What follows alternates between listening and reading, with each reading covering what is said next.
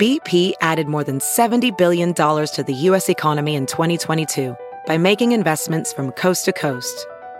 Investments like building charging hubs for fleets of electric buses in California and starting up new infrastructure in the Gulf of Mexico. It's and, not or. See what doing both means for energy nationwide at bp.com/investing in America.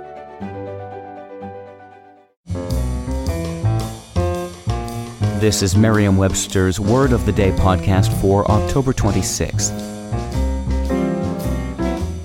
Brought to you by the new Merriam-Webster's Advanced Learners English Dictionary, designed for students and teachers of English as a second language. Learn more at learnersdictionary.com. Today's word is profligate, spelled P-R-O-F-L-I-G-A-T-E. Profligate is an adjective that means wildly extravagant or very wasteful. It can also mean abandoned to vice and corruption, shamelessly immoral.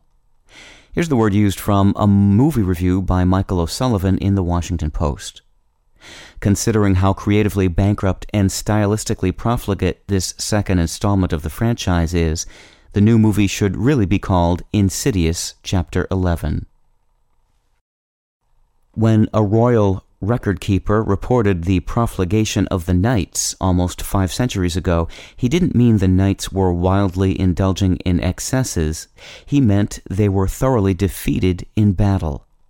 There's nothing etymologically extreme there. The Latin verb profligare, which is the root of both profligate and the much rarer profligation, meaning ruin, means to strike down, to destroy, or to overwhelm. When the adjective profligate first appeared in print in English in the 1500s, it meant overthrown or overwhelmed, but over time the word's meaning shifted to immoral or wildly extravagant. I'm Peter Sokolowski with your Word of the Day.